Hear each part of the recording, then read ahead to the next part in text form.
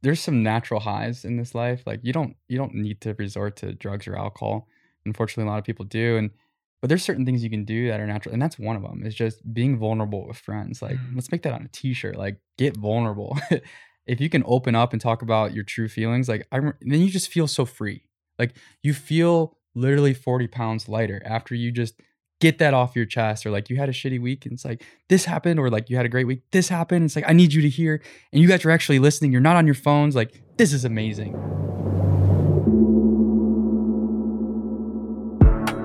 This is for the others out there, the other ambitious people who want to play at a higher level in their life. It's time to get curious and get real. Join me, and together, let's find the others.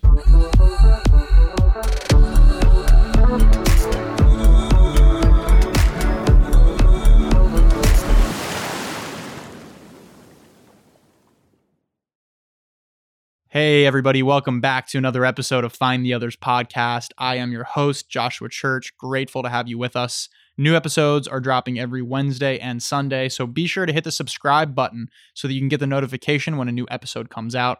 And give me a follow on Instagram at Joshua Dean Church to catch different clips and highlights that I post.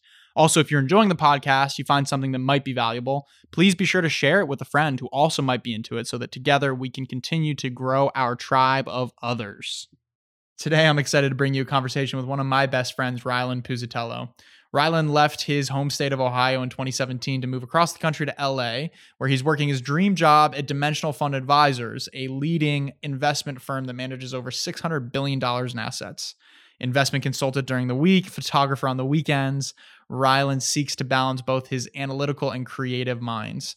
Last year, he set a goal just to sell one piece of art, and today he has a business that sold over 125 of his prints, partnered with 5 separate CPG companies for lifestyle photography, and has shot a number of events for individuals and groups. Ryland is super proud of his ability to balance work and play, and when he's not on the clock, he's off snapping photos, flying his drone, hitting a surf sesh, or getting a sweat in.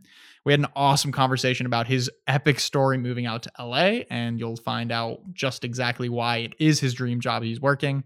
We talked about his entrepreneurial spirit, his side hustle, cultivating that, overcoming crippling back pain, and cultivating passion every single day. Give Ryland a follow on Instagram at Puzatron, and check out his website where you can buy beautiful prints to fill your walls up, www.rylandpuzatello.com. Link is in the show notes. All right, let's get down to it. Let's welcome Ryland Puzatello.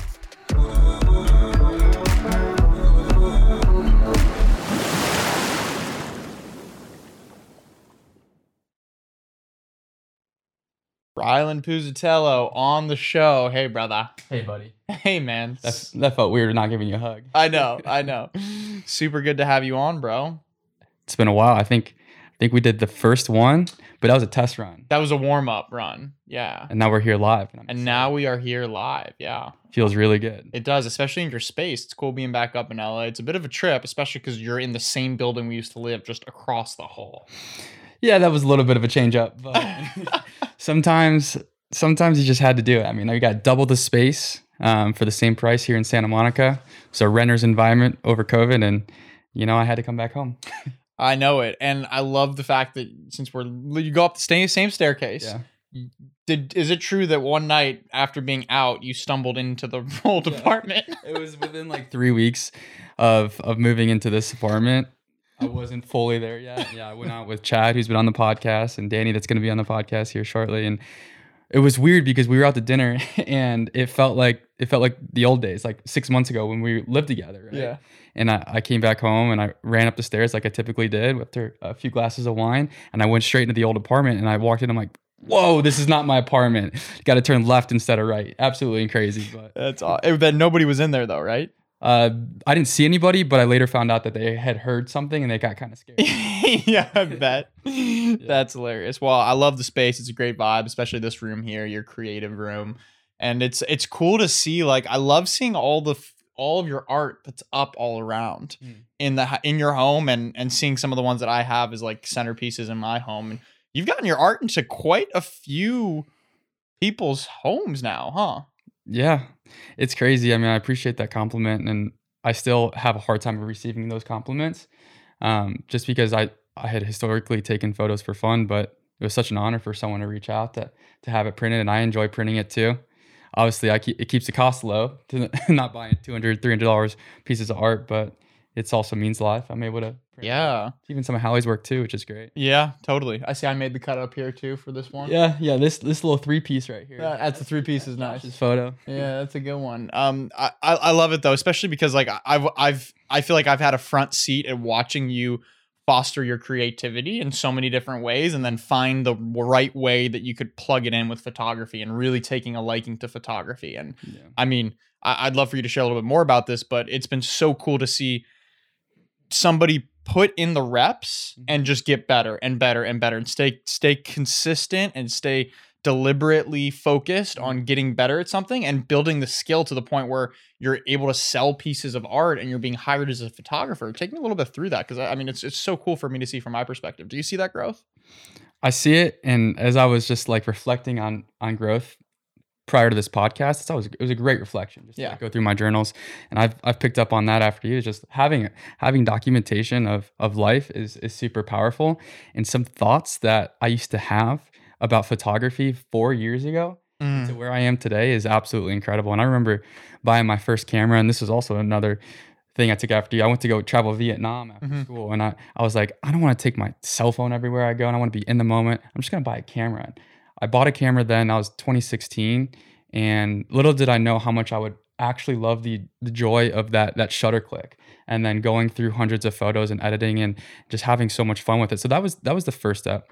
And then it wasn't until years later when I moved out to California, I realized that this could be something bigger, but I had no idea what it could be, and I still don't have any idea. Right.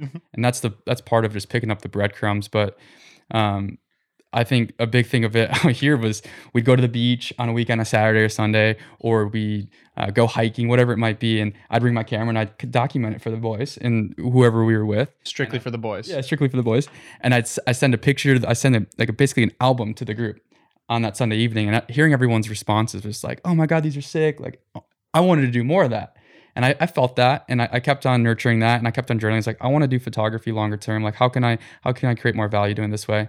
And then the final piece that kind of like propelled it all was last year. I had a buddy or colleague and a buddy reach out and say, hey, I'm moving apartments.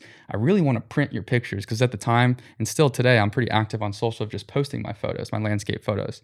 And he says, I want to print one of them. And I said, what do you mean you want to print one of them? Like, again, was not able to receive that compliment. It was such a compliment.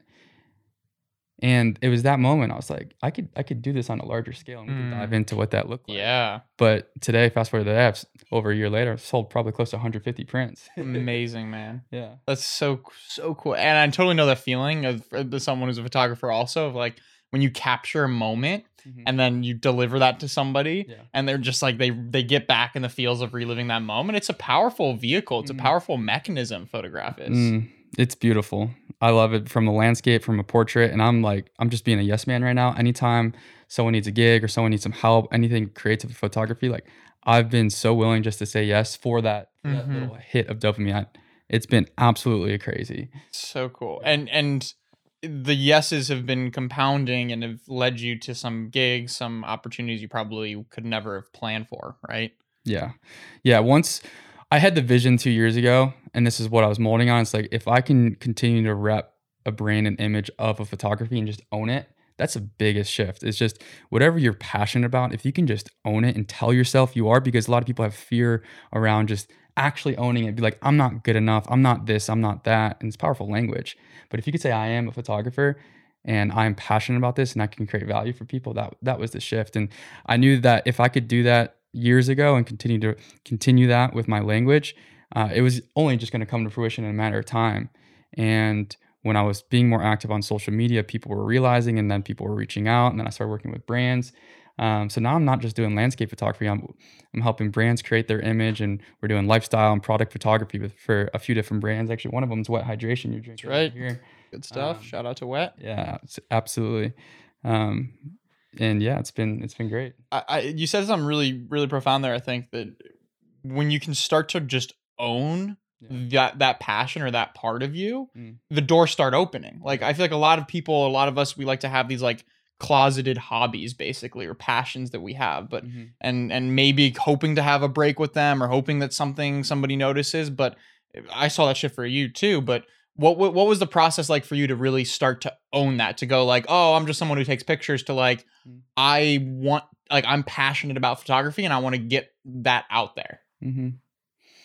It started with something a little bit bigger than myself. I mean, I remember the first time I sold canvases for profit was not necessarily for, like, I made a profit, but I donated all the profits. So I took the cost and I upsold the canvas to create a margin, and then I donated the proceeds. I donated $500 to a camp here. Camp Ubuntu, right? The Harold Robinson Foundation. That's great. Exactly. Yeah, I sold 20 prints, $500 straight profit. Amazing. To it, and that felt really good. So it started there, and then from there it just continued to grow, where I felt that I could continue to sustain this. And the biggest thing for me was surrounding myself with a group of people that supported me and saw it in me before I saw it in myself, and told me to keep on going. And I held myself accountable by setting like weekly objectives of what I can do. So it's a creative hobby, but you still, with my business mindset, my business background, I'm able to keep myself accountable and kind of structured that way, which the fusion between the creativity and the analytical like helped me a lot of like staying on track. It's all about consistency, right? You know this with the podcast. Yeah. Just continue to create, and then it'll compound over time and you'll have something pretty beautiful. Totally. Yeah. And I like the idea of using your passion for good in a way. Like you started, it's people are always, I found at least, that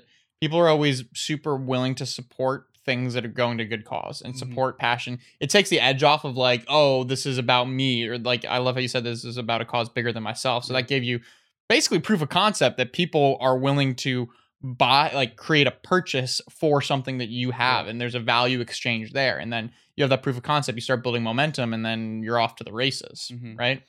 Yeah, man.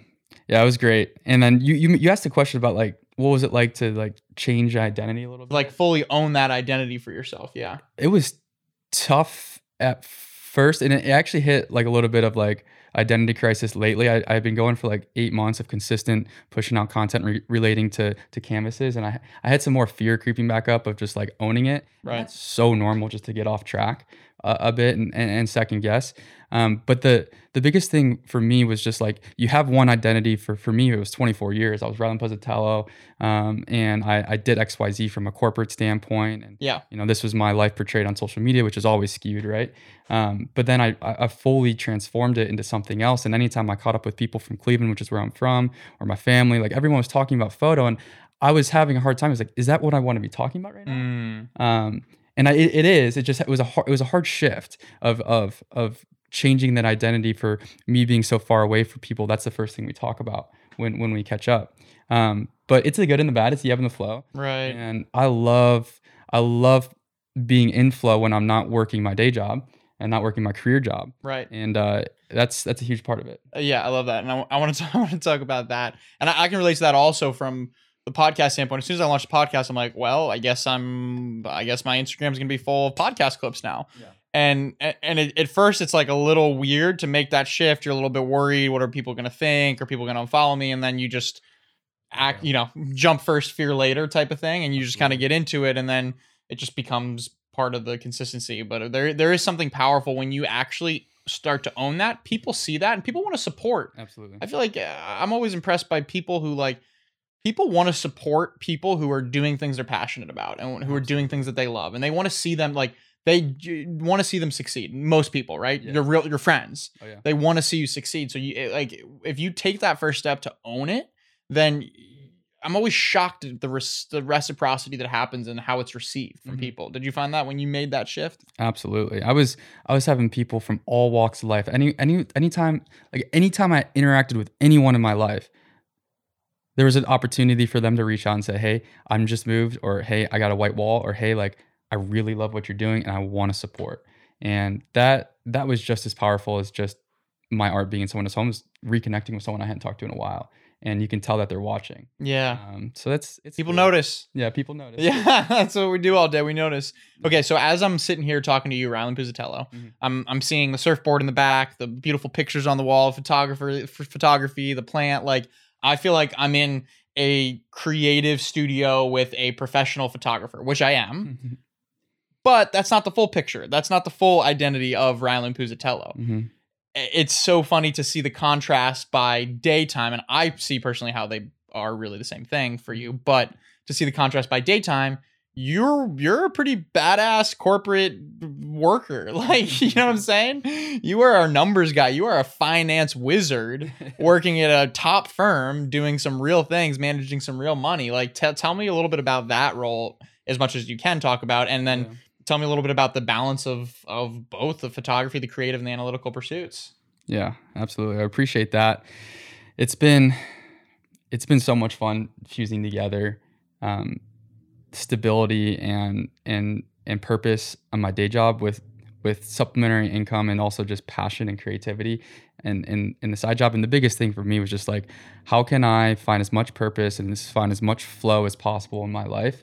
And purpose comes in the day job. It comes in my weekend and night job, and flow. That's where flow really comes in. It's just like I'm always locked in and I'm engaging in active leisure. It's not necessarily like sitting watching Netflix when I'm after work or always doing those types of things. So that's one beautiful thing about it. But the other thing is just from a day job point of view, I work in investments for Dimensional Fund Advisor. It's a mutual fund provider. And a lot of people might be familiar with it from their 401ks. It's just an investment offering on a platform like that. Or if you have a financial advisor, they might be using it.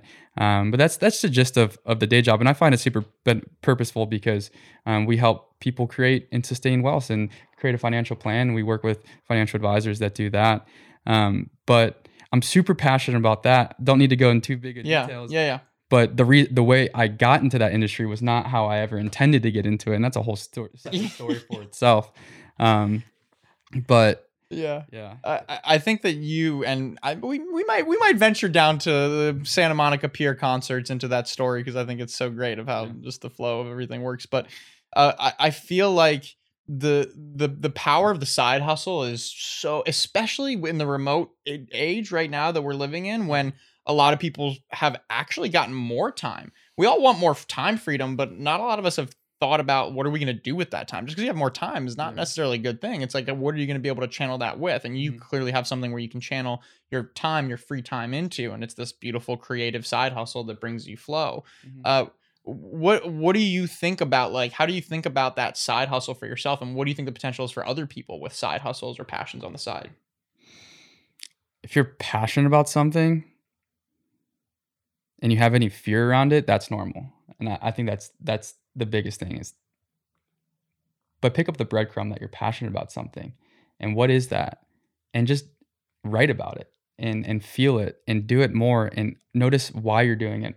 And I think that's a big thing. It's like, focus on the why. Like, why do you want to take this test? Or why do you want to start this side hustle? Or why do you want to get into this organization? And if you can really clarify the why, everything else takes care of itself. Because I don't know, you like this quote. Einstein has this quote. It's like, preparation and opportunities where good fortune happens. It's at that intersection. And I think that's a lot of like the manifestation process is just like writing what you want and why you want it. And over time that kind of comes into a reality. But what was the original question? Yeah, and I love that. And what potential do you think it has for other people? The same concept that you've applied to your life. Yeah, I think there's a lot of opportunity just to create a passion and monetize it if you want, or if you just want to make it more of a legit thing that brings you joy, you can do that too. It works both sides. For me, as time went on, it was like, I want to be able to have financial freedom. And what is financial freedom? Financial freedom means something different for everyone else. But for me, it's to be able to own a home and to be able to support my family when I'm older and be the best father that I could possibly be. And those are the things that I keep near to my heart. It might be coming up sooner than I thought, or it might be, 30 years down the line. I don't know what my goals specifically are. I don't focus too much on that, but I focus on being able to be financially free, make decisions out of purpose, not fear. Especially when it comes to money. And I think having a supplementary income on top of a salary helps with that. Yeah. And I noticed you're talking a lot about feeling, like stepping into the feeling of a profitable side hustle, or the feeling of health if you're not healthy. Yeah. Tell me more about that focus on intention and on feeling and mapping that out. Absolutely. Feeling is everything. Like, you have E plus R equals O, this, and this is something that's it's out there in the public domain that a lot of people focus on. It's event plus response equals outcome. When you have an event in your life, the outcome is dependent on your response. And there's several examples in my life that Give me one. I can just relate it back to, my back pain. I've slipped my disc 5 times, and that's been super challenging for me. Fighting like something that you take for granted every day is you're being able to walk, surf, run, work out, do whatever you want, like sit in a chair. I couldn't sit in a chair for weeks on end, months on end in my life because of my back pain. But yeah, I think another opportunity is just in a job. If you want to focus on my day job a little bit more, there's a few different opportunities. I've been dimensional ever since I graduated college, and there's a few different times where I wanted to change roles within the company, and it might have not happened the first time. I had a couple different interviews that might have not happened the first time, and I was told no because XYZ, and it was a super introverted role that I was in. I wanted to work more with people and in the client group. And I was originally told no because of XYZ, and that one hurt. And I was like pretty beat up about it. I didn't really get to the point of I want to quit. It was just had to really shift my focus. And you helped me a lot with that too. It's like, okay, you had this response to this event, and now we're going to focus on everything that you still do have. And that was a big shift. And that was that response shift. And then fast forward 2 years later, I mean, a similar event happened in the role where I was told no for something again, and I was beat up about it, and I was affecting the way I showed up at work. It was affecting my attitude. It was affecting a lot of things, and I was like, I don't like how this feels, but I want to change. And you helped me think through of like all the positives about what I currently have at my job and how it is allowing me to do the things I need to do at the job, but also create this supplemental income and creativity. And that was a huge shift for me too. It's like, there's so much beauty. I mean, I'm living in Santa Monica with my beautiful girlfriend and my best friends, and life is so beautiful. And those are the things I should be focusing on. Like, you asked me, when's the last time you went to the ocean? And I'm like, shit, I haven't been to the ocean in weeks. And like, get back to the basics, Rylan. And then sure enough, it was downstream from there. I was loving life again after these few conversations that we had. It was just a basic shift in my reaction. And I was feeling good, and sure enough, I got what I wanted both times, just a little bit of patience, a little bit of consistency. 2 months later, I got that, or no, it was 5 months later, I got that new role. 3 months later, some people left and I got promoted. There was all these things that there's just that patience and consistency and that mindset shift. That was huge. Amazing. And those things, and what I found, this is the game of life, in my opinion, but what I found is that when you can make those internal shifts, the shifts of focus, the shifts of mindset, the shifts of response to the outside things that are happening, then the outside things start to change. Absolutely. Right? Have you found that too? Would that experience teach you that? It's perspective. Yeah. It's perspective. You can internalize, or you can kind of reorient that and focus on what you have, and then everything else becomes easier. But I will caveat that just from like a corporate point of view, I found a lot of value in just doing the things that you can control right. And maybe people get introduced to this, maybe they don't, but it's just like, show up on time, have a good attitude, be a team player, ask good questions, and just like be excited. But a lot of that comes with like a purposeful role. So I challenge people to find a role, a career that they're purposeful about. But if you can have that and you can have those attributes, I think it makes a really good team player, and it makes work a lot more fun. And I remember that was something that you always were doing in that corporate environment. Like you were focusing on the things that you can control. And that's what allowed you ultimately to pivot into the different side of the business, the different team, which is a lot more aligned with who you are and what you've been wanting to do. But you had the opportunity, the foot in the door to get into this cool company, and you did that, and you just showed up with the things you can control. So what tell me a little bit more about those things. I think I remember you were talking about being in the elevator with the CEO or some high level person and like introducing yourself, shaking his hand or something. Just like the little things. Like, what are some of those little things that people can implement into their job, even if they are not fully aligned with the role? Like, and how will that help them in the future? I think being just open and being open and vulnerable it depends on the environment. Now, this might be biased to my organization that I love so much, and I think the biggest thing is just asking good questions and having good attitude, but also like being inquisitive. I think something for me, well, this will translate into the story and how I originally got dimensional. So I was in a business fraternity, and let's take a few steps back. Let's rewind it back. Josh and I went to the same university at Miami University. Yep. And at Miami, we were in the same fraternity, and we had different paths. He went, you did your thing after sophomore year and went to San Fran, and I joined a business fraternity, and I became very laser focused on my career. I was like, okay, I don't have a resume right now. How can I make my resume better? And what internships can I get? What organizations can I join, etc. I took a few internships. One was in corporate finance. One was in public accounting.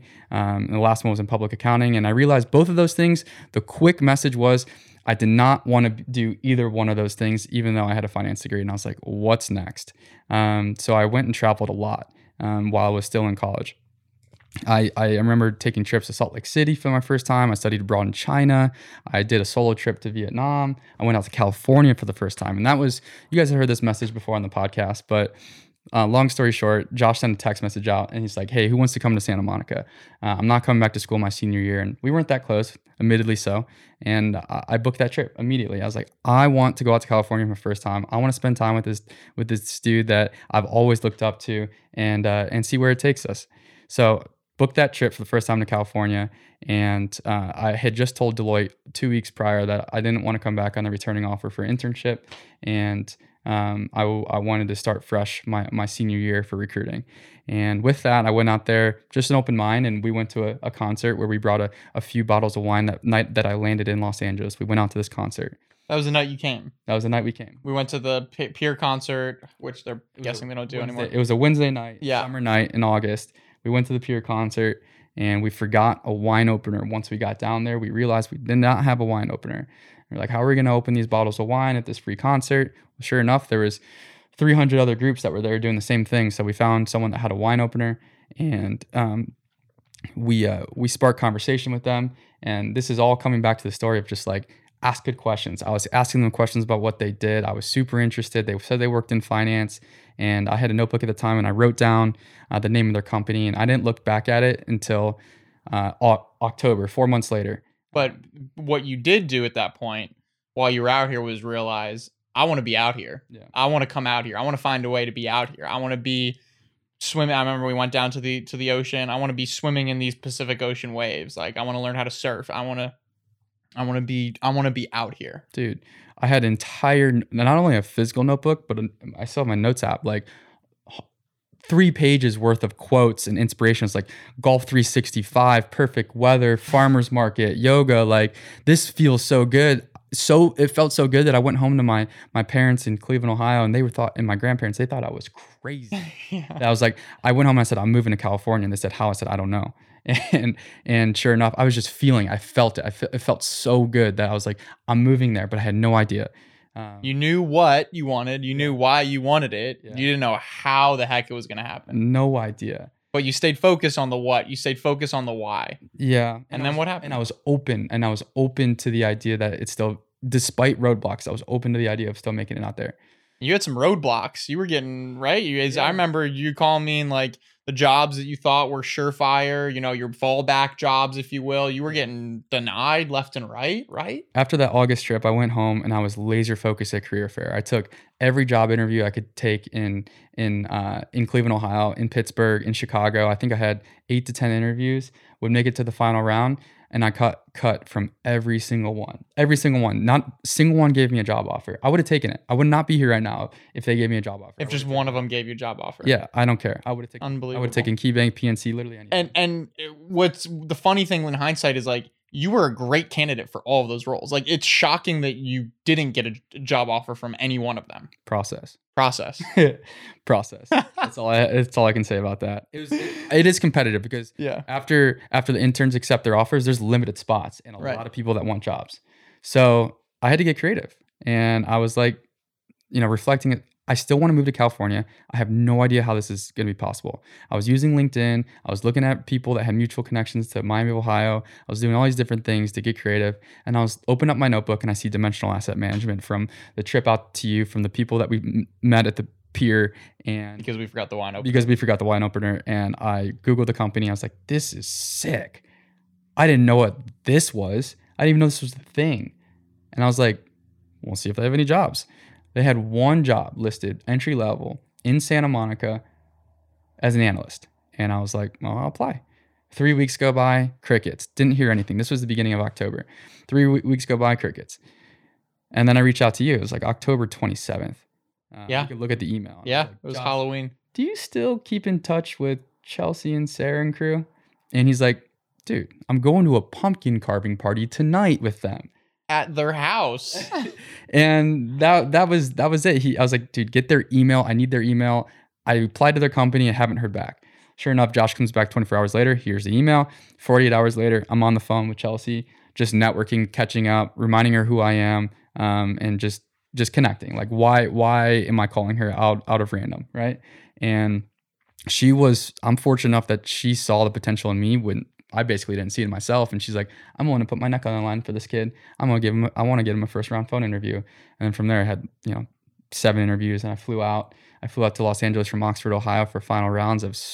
I studied for that for like an exam, like 80 hours. And before you finish the story where everybody knows where this is going, I remember when I first brought it up and Chelsea said, yeah, I mean, that's good he applied. Like, I'll reach out and see what the deal is. Like, to be honest, it's super competitive because we have offices in Texas too, right? We've got offices Texas, Charlotte. Texas and Charlotte, and the Santa Monica office is on Ocean Avenue with an ocean view. Like, it's the most desirable location. It's super competitive. It usually, like, there's only one spot. It's most likely going to go to a previous intern or somebody else's transfer here, or some local here. Like, it's really competitive, but like I'll still have a conversation with them. So when she came back to me like that, I was like, this doesn't seem very promising, but hey, let's explore it.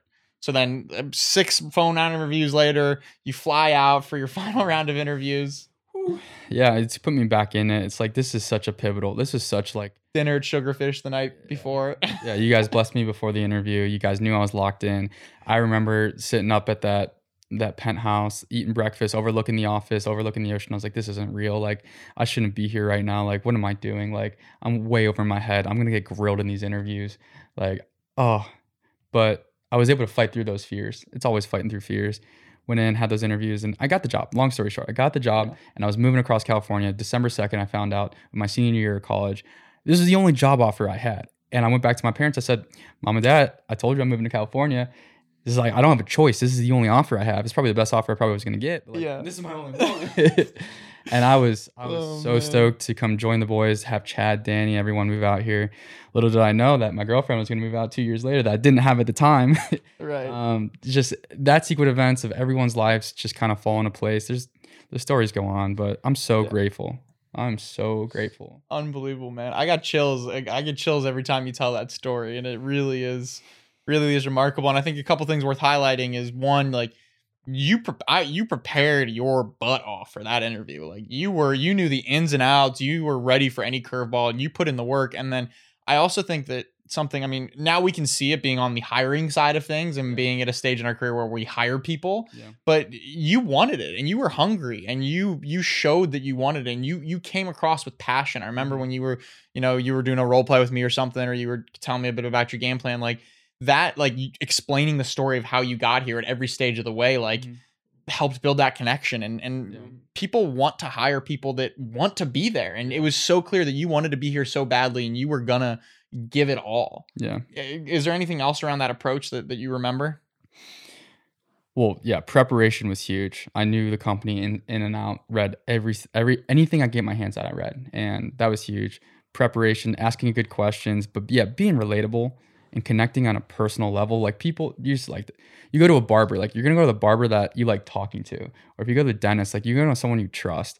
Or even if like, you go into a local restaurant, you want to go to the place where the people are welcoming and you enjoy like the servers. And that's the same thing in a service or product-based business. Like, people want to do business with, or people want to have friends with the people that they like.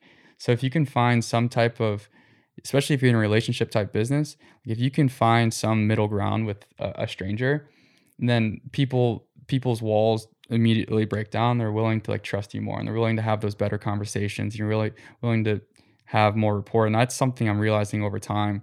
And I'm wanting to like lean into that more. Like, consider yourself unique, Josh. You are unique. What's unique about you? I can make a freaking huge list that makes you unique, and own it. And people will see that and ask good questions. You relate, and you're gonna have. That's why your phone's always buzzing. That's why you gotta turn your phone off on Saturday. You got too many people hitting you up. You got way too many people hitting you up. You're just like, I need my self isolation time. I know, all seriousness, just find that common ground. Yeah, that's super great, man. Yeah.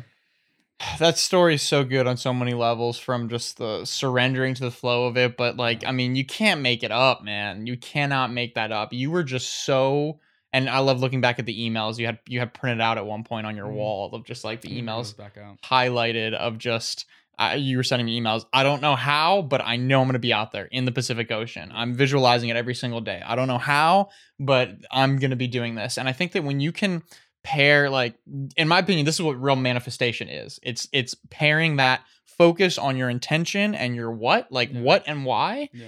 And then it's going out and it's following the breadcrumbs. It's actually taking the action required necessary. This doesn't happen. You don't quote unquote manifest this by just sitting in your room in Ohio visualizing this, but it happened from a combination of that and the actual work and and seeing the opportunity, preparing for it, reaching out. Yeah. You could have easily not reached out to me to go see if I was still in touch with these people at all. Yeah. Oh, it's gone. Absolutely. There's so many steps along the way where we could have stopped, and then how we every step, like the other big part that I love about this is that the things that seemingly were like crappy that happened were essential to the story. We started with us forgetting the wine opener. That was a crappy thing. Oh crap, we forgot the wine opener. Yeah.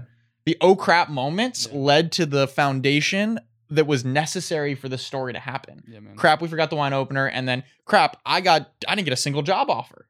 Right? Like those two big oh crap moments were everything. Those were horrible.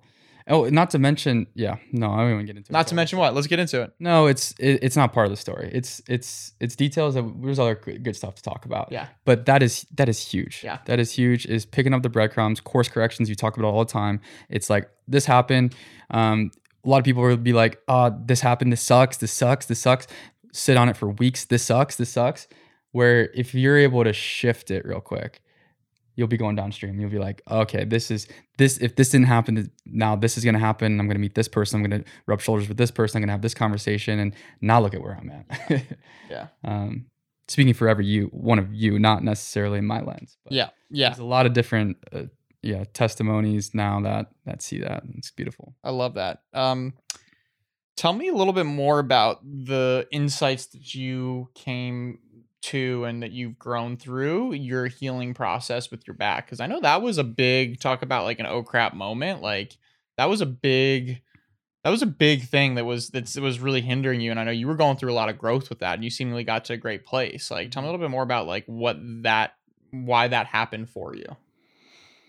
Yeah, I'm trying to think of like where to start with this, and I want to keep it as tight and concise as possible. But like when you have a functioning body to 100%, and that 100% dwindles down to 50% capacity because your back is your spine. It's the reason it's your spine. It's your foundation. Right. Keeps you going, like support. It's support, right? And when that breaks down, like everything breaks down. Like I was not in a good headspace. I was crying on the daily. I was, why me? Like falling victim mentality, like things that lit me up, surfing, golfing, working out, getting a sweat, like couldn't do any of it. And just looking for Band-Aid solutions. Like I'll do anything to go get another MRI. I'll do anything to get another steroid pack to reduce inflammation. I'll do anything for a doctor's advice. Screw it, I should have just got surgery. I said multiple times. So just like super victim mentality. And this was like a recurring cycle. Like what would happen is I'd heal up for a year, and then I'd go to like a F45 workout class or like some high intensity interval class, be doing like kettlebell swings with 45 pounds like an idiot because that's what everyone else is doing, thinking I can do it. And then sure enough, I'm on the floor, like excruciating pain, knowing that I have another 4 to 5 month recovery, if that could be longer. And that happened like 5 times. It was the course of a couple of years for you. Yeah. From like 2015 to last time it happened was luckily over a year and a half ago. Shout out to Hal. She's got the most amazing workout program, and I don't have to touch a weight over 15 pounds. Let's go. To stay in shape. And that was the biggest realization for me. But like before that, I was screwing around with heavy weight that I had no business screwing around with. And like I would put myself prone to injury, and I wouldn't have good form. And so the biggest thing for me was this last time was right around when COVID was happening. it was actually end of 2019. I healed up. Actually, I was able to heal myself through steroid pack and physical therapy. But then I went out to the ocean. I wasn't fully healed after ski trip too. I don't know how I skied after that. I was fully healed in January. And then I went out to the ocean like late January after that ski trip thinking I was perfect, and a huge wave took me out and I was back where I was. And I was like, I just had a 4-month recovery. Now I'm back at square one. I was like, just listen to your body, Rylan. I was pissed. I had so much anger and hate and trauma, and I was keeping all of that energy. It's like pain is just energy in motion. I was keeping it all in my lower back. And it was affecting my relationships with everybody. It was affecting relationships at work. I couldn't sit in a chair. It was affecting relationships at home with my friends and my girlfriend. And just like everything was ass backwards. And I was so sad. I was such a deep place. And then luckily you reached out and referred me back to Sophia, which is a physical therapist. But little I know, she's just like a Socrates, like a saint that helps you through like any situation that you're going through. Like she not only is giving you like the touch that you need, and like working through some things in your back physically, but she's also that emotional support and just like asking questions about childhood. I was like, why are you asking about my childhood? Like, why are we going into this? And it's just that resistance that she saw. It's like, we need to dig into this, dude. It's like, you got unhealed pain. You got stored energy down here that needs to be freed. You need to tap back into who you are. And that was the biggest thing. She's like recommended this book to me, Healing Back Pain. And this is when it all came together. It was like the mind and body are not separate. The mind and body are one. And that's when the biggest shifts for me. Like I started working with her. We had one in-person session. She had me in tears in 5 minutes, working through like emotional trauma and just like working through some things. And then from there, COVID happened. It was just like March 12th. I saw her. March 16th, couldn't see her because COVID. Crazy times.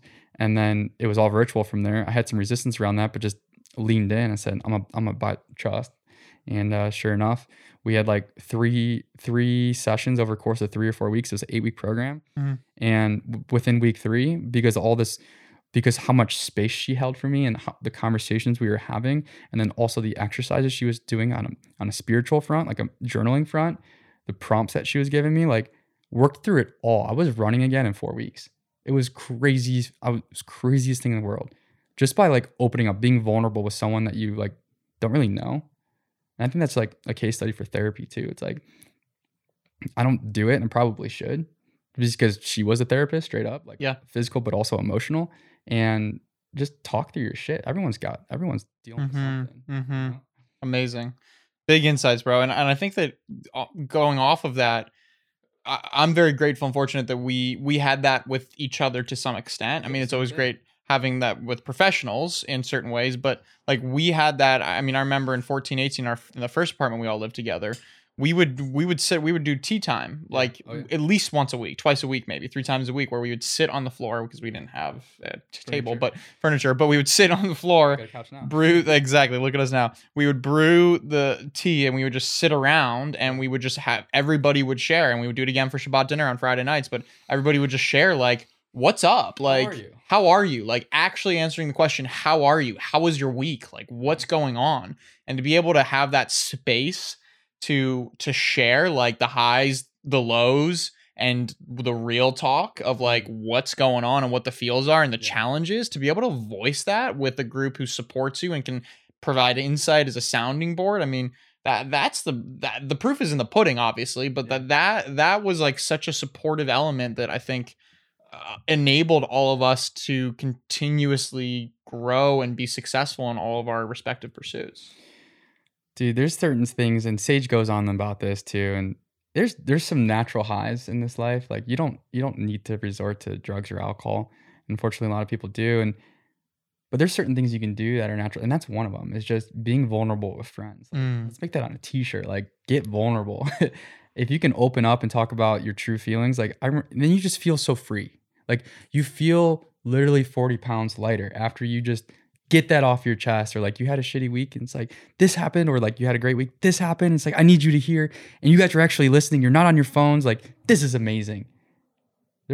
That's high. Can you create something like that? Yeah, bro. I love that, man. Yeah, that's you're it. Doing it here with this is what you're doing, but that's it, man. And I think the journal is the first extension of that. It is. It's the first way of like, I mean, I love my journal for that too. It's like it listens. It's always listening to me. Yeah. And it will listen as much as I want to sit there or as little as I want to. But taking that a step further, when you writing is one thing, and then there's something about the spoken word when you speak and you can actually like say things that you never have said before, things that you wouldn't plan on saying.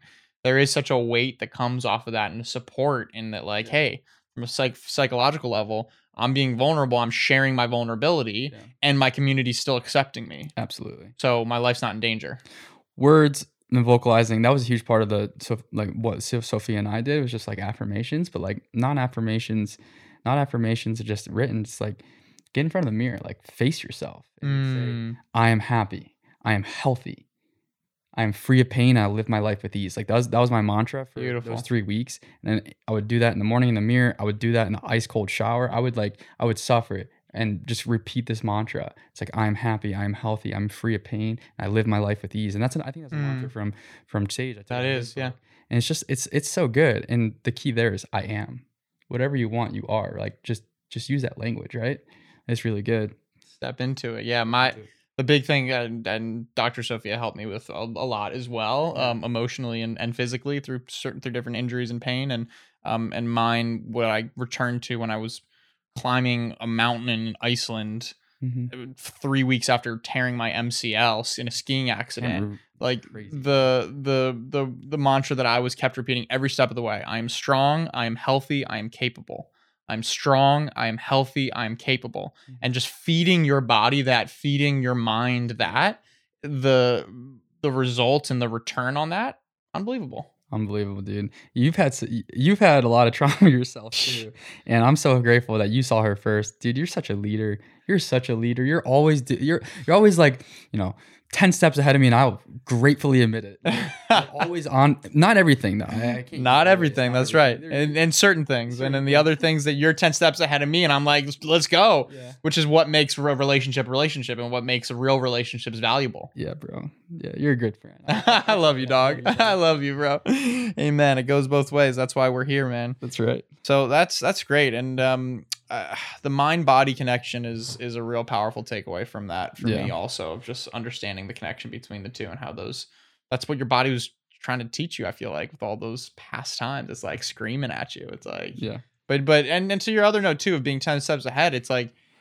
I feel like for me, I just lead with that vulnerability and wanting to, and being committed to the work. And that's something that I really admire about you, is that you're always committed to the work, committed to the process, whatever that might be, whether you're studying for an exam to pass a crazy exam where you're going to study for 20 hours a week, 30 hours a week or you're going to be committed to the work of developing yourself as a photographer, or to the work of your healing work, doing your exercises and your stretches. Like, you're committed to the work. Is that just kind of pivoting off that? Is that work ethic? Is that something that you've developed? Is that something like, I know you've got an entrepreneurial spirit at heart as well, but is that something that you've had from day one? How was that developed? How do you see your role in being committed to the work?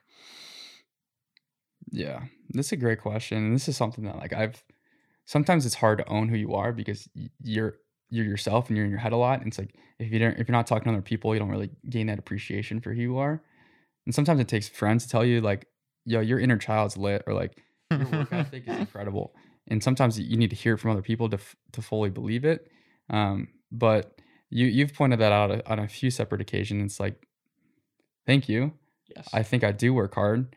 But taking a step deeper, it's like, it's hereditary. Like, my grandpa's the hardest working man I know. My dad's my uncles, like, they're all such hard workers. And like the Puzatella last name, like, I take such pride in it, because they created it, especially in Northeast Ohio. They built homes, and they built the biggest purchase someone makes in their life, and they poured their blood, sweat, and tears, and they got out of the financial crisis. There's like some super tough times, and I realized that that's something special. And for me, like, a specific story that I can think about is just, I remember when I was in second, third grade, I'd have a spreadsheet, and my dad would pay me like $3 to cut the front yard, $3 to cut the backyard. He'd pay me like $5 if I washed his car, and like $3 if I washed my mom's car. So like, I could make $10 if I spend 4 hours on a Saturday doing all these things. $10. It's like, he's getting a pretty good deal here. Yeah. But I remember just keeping track in like a paper spreadsheet. Like, he's printed out for me. He said, I will pay you, just make sure you log it. And I think a lot of that carried out, and I'm putting the dots together right now, is like, that started the value of $1 for me. That's like, you work you work and there's some type of reward. And I'm going to take that with my kids for sure. Mm-hmm. But then you take that and you relate that to, where I was 2 years ago. I was at a crossroads in my career. I want to change positions. I want to be more sales oriented, and I want to show commitment to the industry. So I was like, I'm going to take level 1 of the CFA. And what it took to do that was, I had so much fear around it. I was like, I got a 21, 22 on my ACT. I had to get a tutor to get it up. Like, I'm not the smartest man in the room. I have so much fear. The pass rate on this is 40%. Like, there's no way I'm going to do this. I told myself that for years. And then I was like, well, screw it. I'm ready to commit to myself, and I'm ready to tell myself I can do it. And I wrote down 20 different things on what my why are, clarified my why I want to do this. And then there's zero compromise. There was zero compromise. So in order to work out and work 8 hours, 9 hours at the day job and then continue to study it's like, this was my plan. This is how I was going to do it. Here's my short-term goals. Kept the why close, and that was going to do it. So it's like, from very, very young to when I was 22 years old, like, the same principles applied. You had structure, you clarified the why, and you're just really purposeful. That's wonderful. And clarifying the why is an important step, I feel like. And that makes a lot of sense. It's a great answer. Is the way that I'm taking this is question, how do you work so hard, and how do you stay so committed to the work? And answer, I'm very clear on why I want that thing. And when you're clear on why you want it and what purposes, what it's going to bring you, what will this help you become? Who will this help you become? And you know why you're doing it, then the work becomes irrelevant. Like, I feel that way in the things I'm passionate about. And I know why I'm doing. Absolutely. The how becomes irrelevant. Yeah. It's when you're clear on that what and why, like the whole theme of this podcast, like the how, like you will do what it takes. Is like, you have to keep that close to you though. You have to keep that close, especially in the challenging times. Yeah, you do. Tell me about, and this is something that you helped me a lot with. I'm going to reverse it to you, but it's something that helped me a lot when I was doing this. My mantra for 2019, I was looking at my journals, you versus your potential. And this is something that you were allowed me to steal from you for that year. Yeah. And I think we worked on it together. But for me, it meant a lot. And that's why I was waking up at 4:30 just to get to the gym, to make it to the desk at 7, to study till 9. Like, that's why I was doing that. It's like, I have an option. I can be Rylan, or I can be Rylan's potential. And I wanted to be Rylan's potential every single day. But I want to hear more about what that means to you, because I don't think you touched on your podcast yet. Yeah. You versus your potential. It's I had a friend that shared with me once, the definition of hell is meeting the person you could have become. Man, that's deep. That'll slap you silly right across the face. That'll sober you up real quick. Oh my goodness. The definition of hell is meeting the person you could have become. And in my mind, I had this vision of like, and it's a really powerful thought exercise of like, what if you could meet the person that you could have become, the person at your potential, God's vision for you, if you will. I know David Goggins, he's really inspiring in that note, and he wanted to push that to the test. And he was super overweight. He was an exterminator and a janitor, and transforming his body to running ultra marathons, becoming a Navy SEAL. Like if that delta is possible for him, like what's the delta for us? What's the difference between where we're at and where we can be? Yeah. And for me though, it gives me a vision of, I don't like to compare myself to others. I don't like to do that for a number of different reasons, but I like to compare myself to myself and to what I know I'm capable of, and how I can live my life. So I have this visualization exercise, with this vision of every day there's Joshua's potential and there's myself. Joshua's potential is going to be living to 100% of the potential. He's going to be living that day 100% on purpose at every step of the way, meaning not hitting snooze, meaning eating clean, drinking the water he needs to drink, being super present in conversations, being impeccable with his word, doing the things he sets out to do, being kind, like all of those things. And the purpose is not to be that, because that's impossible. Like, we're human at the end of the day, and I'm never going to be that, but I can try. But I can chase that, and I can devote myself to compete with that and compare myself to that. It gives me a target of someone or something to chase. Matthew McConaughey says in his Oscar acceptance speech, which is a great listen, he says, like, you need someone to chase, and I'm chasing me in 10 years. Wow. And that's the same thing. It's like, I'm chasing me today. I'm chasing the version of me that is living to his highest potential. And I think that was a really powerful sentiment and very powerful feeling, right? Shift that comes through, like truth that resonates, that resonated with both of us at that same time. And that makes a lot of sense, is you saying, well, if I'm looking at Rylan's potential, I'm going to do the workout and the CFA. I'm not going to make excuses, and I'm going to do this because I want to do this. And I know that I can do this. I'm capable of this. No room for fear. It's and especially with you, you're gonna set the bar super high, and it's like if you set the bar extremely hairy, audacious goals, I know those, I know you like those a Oh lot. If yeah. you set them super high and you're doing those types of things and you're not perfect with it, you're gonna be at 80%, and that's gonna be a heck of a lot better if you never set those goals, if you never had those like That's right. intentions to do those things. That's right, So man. that was beautiful. Yeah, that's right, bro. I mean, and one of the cool things I remember in the first apartment, first year we were all living together, like we did a goal setting thing together. Yeah. And this is just a cool kind of coming full circle for myself as well as we're having this conversation. Like the first time I ever took someone through a goal setting exercise was with us sitting on the floor with the whiteboard that we had. The only thing we had hanging was big ass whiteboard on the on the wall, right? Yeah. And we took it through, and I have my mentors to thank for helping take me through those exercises as well. And I kind of took us through a few different exercises. We set yearly goals, and it was like it was the first time I had ever taken someone through that. And I just look at last week, I was on Zoom doing in front of 100 people, leading a workshop, a 2-hour workshop in front of 100 people in Zoom across 12 different countries, 100 different people. I'm not surprised. Yeah, leading these exercises and sharing these stories in a much more refined way over the past 4 or 5 years. Yeah. But we set goals that we thought were crazy that first year, and we all hit them.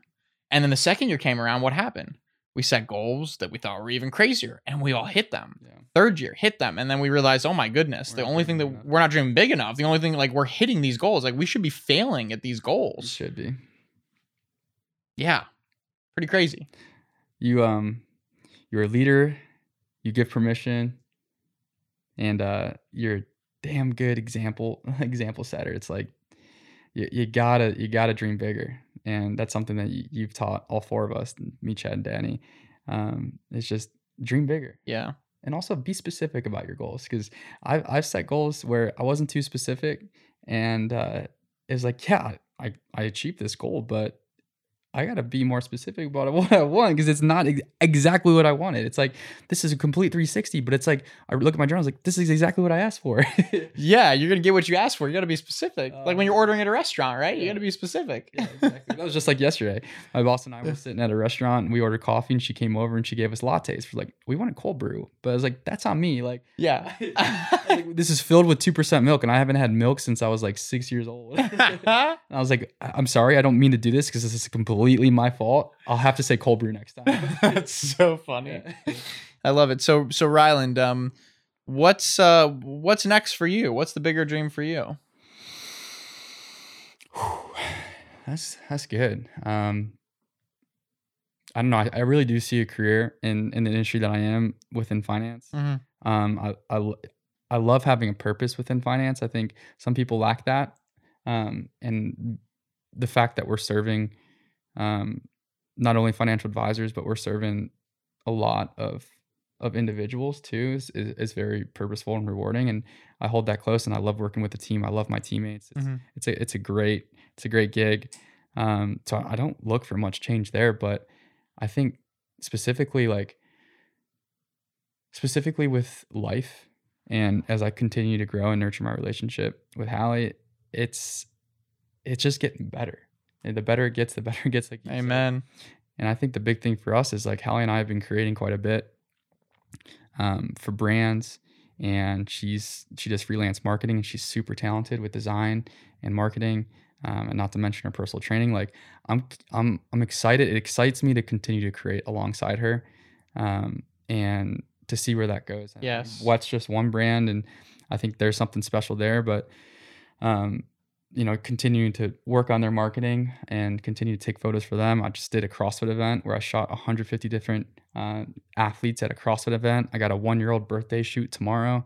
And all of this is just inbound, and it's just me saying yes. So like, I'm just very open to more gigs and selling more art and leaning in and doing the fun things and the right things and the controllable things at work and having an attitude. And we went to the ocean this morning, like, need to do that more. I always need to do in the ocean more. Listen to my body, drink good water, try not to drink too much black coffee. Like these are the things that make me feel good, light me up. And that's what I want more. I love that. Yeah. Focus on the things that bring you joy, light you up, things that you can devote yourself to serve some greater purpose. Exactly. I love that. Brother, this has been an amazing conversation. It's crazy how quickly an hour zips by. Anything that you want to share with the listeners as we wrap up here? What permission do you want to give the people listening right now?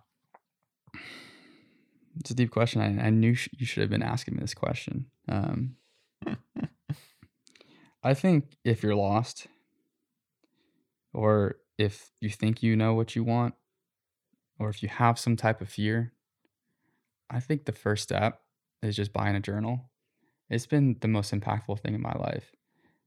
And like, if you're a guy, just drop your ego a little bit, because when I first bought my journal, I was like, am I really going to be carrying around a pocket journal? Right. And writing down my Dear thoughts? diary. And my family would be like, you got a little diary carrying around? That's cute. Yeah. I'm like, no, it's just, my phone's my phone. Why don't you just use your notes app, is what you get a lot. My phone's my phone. It's got too much noise on it. I just want to have a place where it's safe for me to write. Pen to paper too. No distraction, right? So I think that's a big thing, is just tap into what you want, tap into the why, tap into some type of spiritual level, whether you believe in the God, the universe, whoever you believe in, right? Tap into that. There's something bigger that's working on in your life, because once you hit that flow, you'll start realizing that's like things are working around you for you, and you don't know why, and it doesn't make sense. But you just come back to gratitude. So I think, that's key. And that's been key for me. It's been key for you. It's been Absolutely. Key for Chad, Danny, Hallie, literally everyone in our life. Everyone. That's one main thing. One consistent thing is journaling, and also just find your squad, find your team. Grateful to have you guys. Grateful to have my friends. Grateful to have such a great family. But Josh is always here. Danny's always here. We always want to reach out and connect to y'all. But I'm gonna cry, so we'll stop this. I love it, bro. I love you, man. Thanks for sharing, and for all that you do, and for the example that you set for everybody else too. So, my dude, love you, bro. Love you, buddy. Wow. Catch y'all next time. Peace.